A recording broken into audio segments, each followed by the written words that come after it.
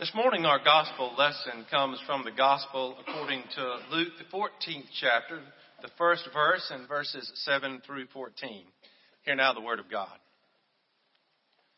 On one occasion, when Jesus was going to the house of a leader of the Pharisees to eat a meal on the Sabbath, they were watching him closely. When he noticed how the guests chose the places of honor, he told them a parable. When you are invited by someone to a wedding banquet, do not sit down at the place of honor in case someone more distinguished than you has been invited by your host. And the host who invited both of you may come and say to you, give this person your place.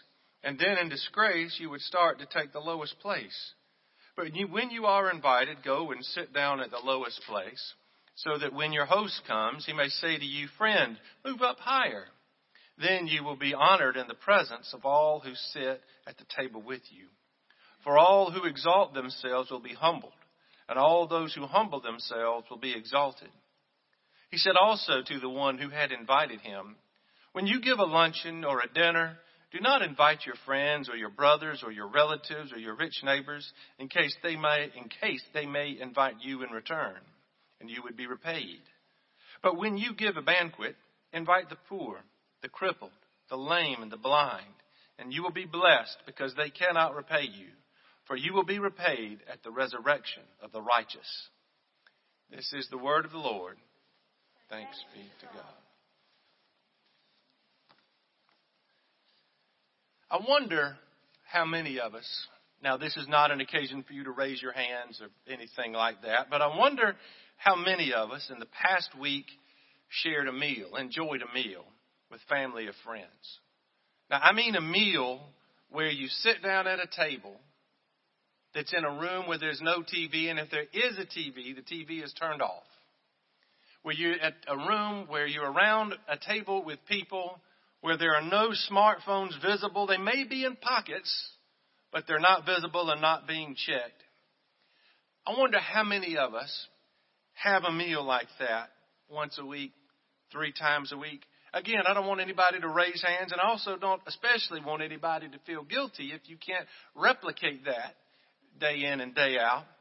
But I say that because it is something that is increasingly rare. Our schedules make it difficult.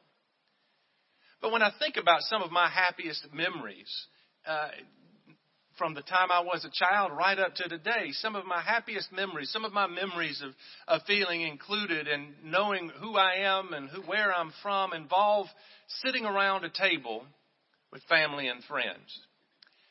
Do you have some of those memories from earlier childhood that you're not real clear why you remember that particular thing, yet that memory is there? Like, I'm pretty convinced my very first memory is of us, my mother, my father, and I washing our dog Charlie in the backyard. I don't know why that is, but but for whatever reason, that image is stuck in my mind. Well, another memory it was a little later than that. I think I was around the time I was transitioning from 4 to 5. And Ellen, by the way, thinks I make up a lot of the things when I talk about how early some of my memories are. But this one is there. I promise. I would not lie from the pulpit. But that's frowned upon. I don't know if you know that. But one of the earliest memories I have is this somewhere around 4 or 5 of being in my great aunt and uncle's house. And for whatever reason, their home, I don't know because of where it was located, tended to be a place that the extended family gathered. And that particular branch of the family gathered a lot. And it was the kind of family in that branch anyway. I didn't know the difference between my second cousins and my first cousins. It was just a whole bunch of people all mixed up together. And I remember this occasion. It feels like there were 100 of us in the house, but it couldn't have been more than about 30. But when you're little, you can't count real high anyway. But I have this memory of being at one of the kids' tables in the living room, of looking through and seeing the grown-ups in the dining room, knowing there were other people in the kitchen, and I don't know why it's in my head, but I'm eating a blueberry muffin. I think it's probably stuck in my head because I love blueberry muffins, but I'm eating this muffin, and I'm seeing these people around, and one of my great aunts is helping me put butter on my muffin. And even now at 44, looking back across 4 decades, this sense that I experienced that day can come over me again. A sense of belonging. A sense of peace. A sense of knowing these are my people. These are the people who've made me who I am, who have nurtured me and molded me. Now, again, I couldn't have articulated all that then, but as I think back upon it now through the years, that sense of this is who I am, this is who I come from, these are my people, that has stuck with me all these years later. And I don't think it's a coincidence that it happened around a meal. It happened around the table. Jesus in this scripture reading uses a meal to teach us. He uses the idea of a meal to talk to us about how we should see ourselves and how we should see other people. It's worth noting that in the world that Jesus lived in that time and that place, there was no such thing as fast food. You didn't just grab a sandwich on your way out the door. Every meal had a ritualistic practice that one would go through that we see reenacted, by the way, in communion. Every time we celebrate communion, the ritual actions we go through, the taking of bread and wine, the breaking of bread, the sharing of the cup, the sharing of bread, what we see reenacted are the basic elements of a first century Jewish meal. That's what is being reenacted.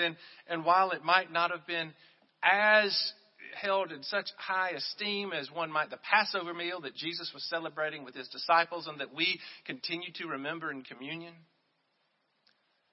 every meal, nevertheless, had those elements. Every meal would involve togetherness. Every meal would involve gathering around the table, the blessing and breaking of bread, the sharing of the cup. This sort of ritual, but not just empty ritual. It was deep with meaning. It recalled God's saving work for his people. This is the kind of thing that would have happened at every meal of a first century Jewish person, regardless of the context, regardless of whether it was eaten outside under a tree or in a grand dining room. These would have been the actions that would have been gone through. And the people to whom Jesus is speaking in these verses would have understood all that. When they thought of gathering around the table, those are the kind of things they would have thought of. They would have had that symbolism, that idea in mind. To me, it's not a whole lot different when I think about myself as a small child in my great aunt and uncle's house.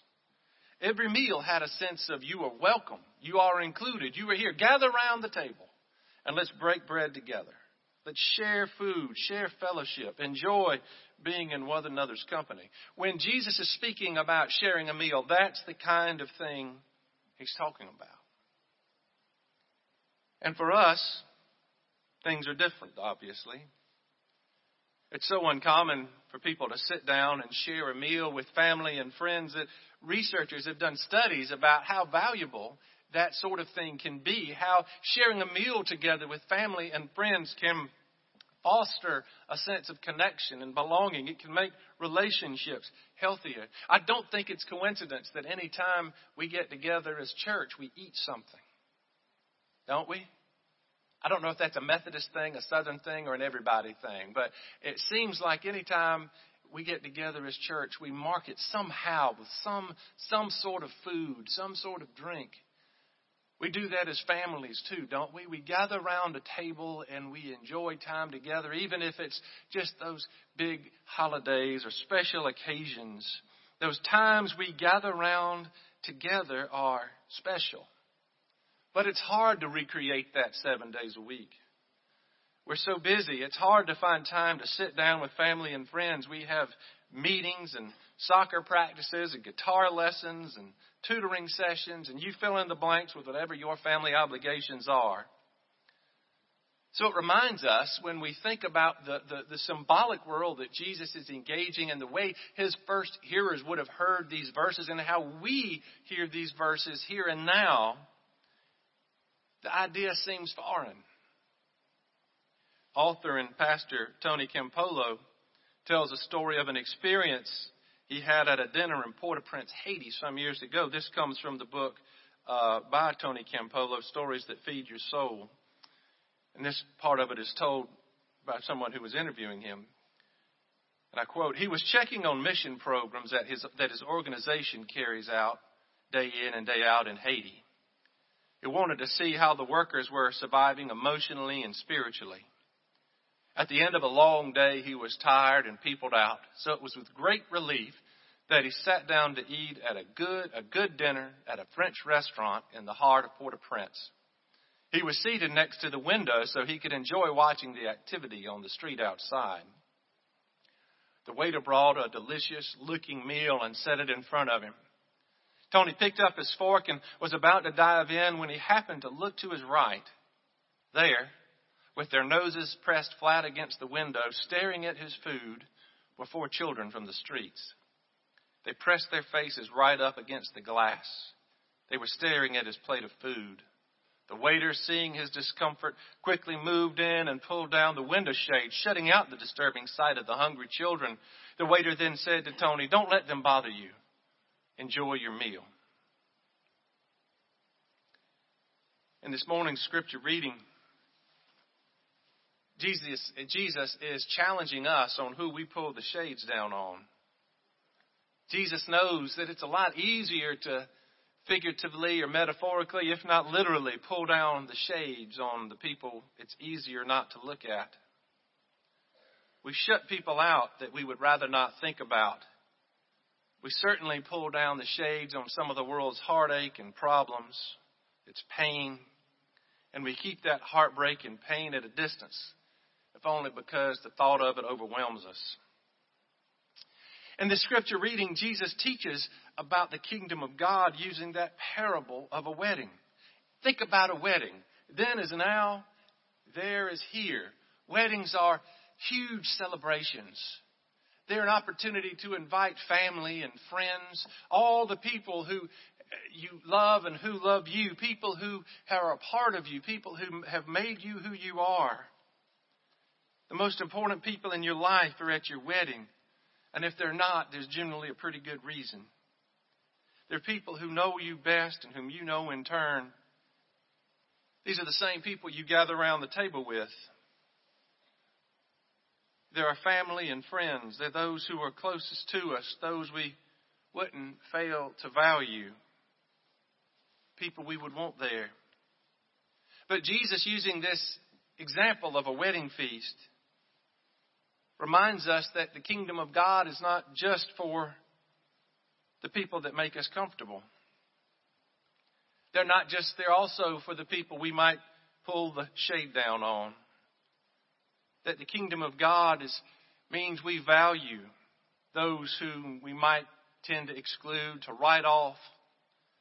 Jesus is pushing us to reflect on our lives and to be clear that just because we pull down the shades on certain folks, that doesn't mean that God has. Sometimes we make assumptions about people. We don't mean to, but we see people without really seeing them. We see people without seeing their face or their eyes. We don't think about them as people who have problems.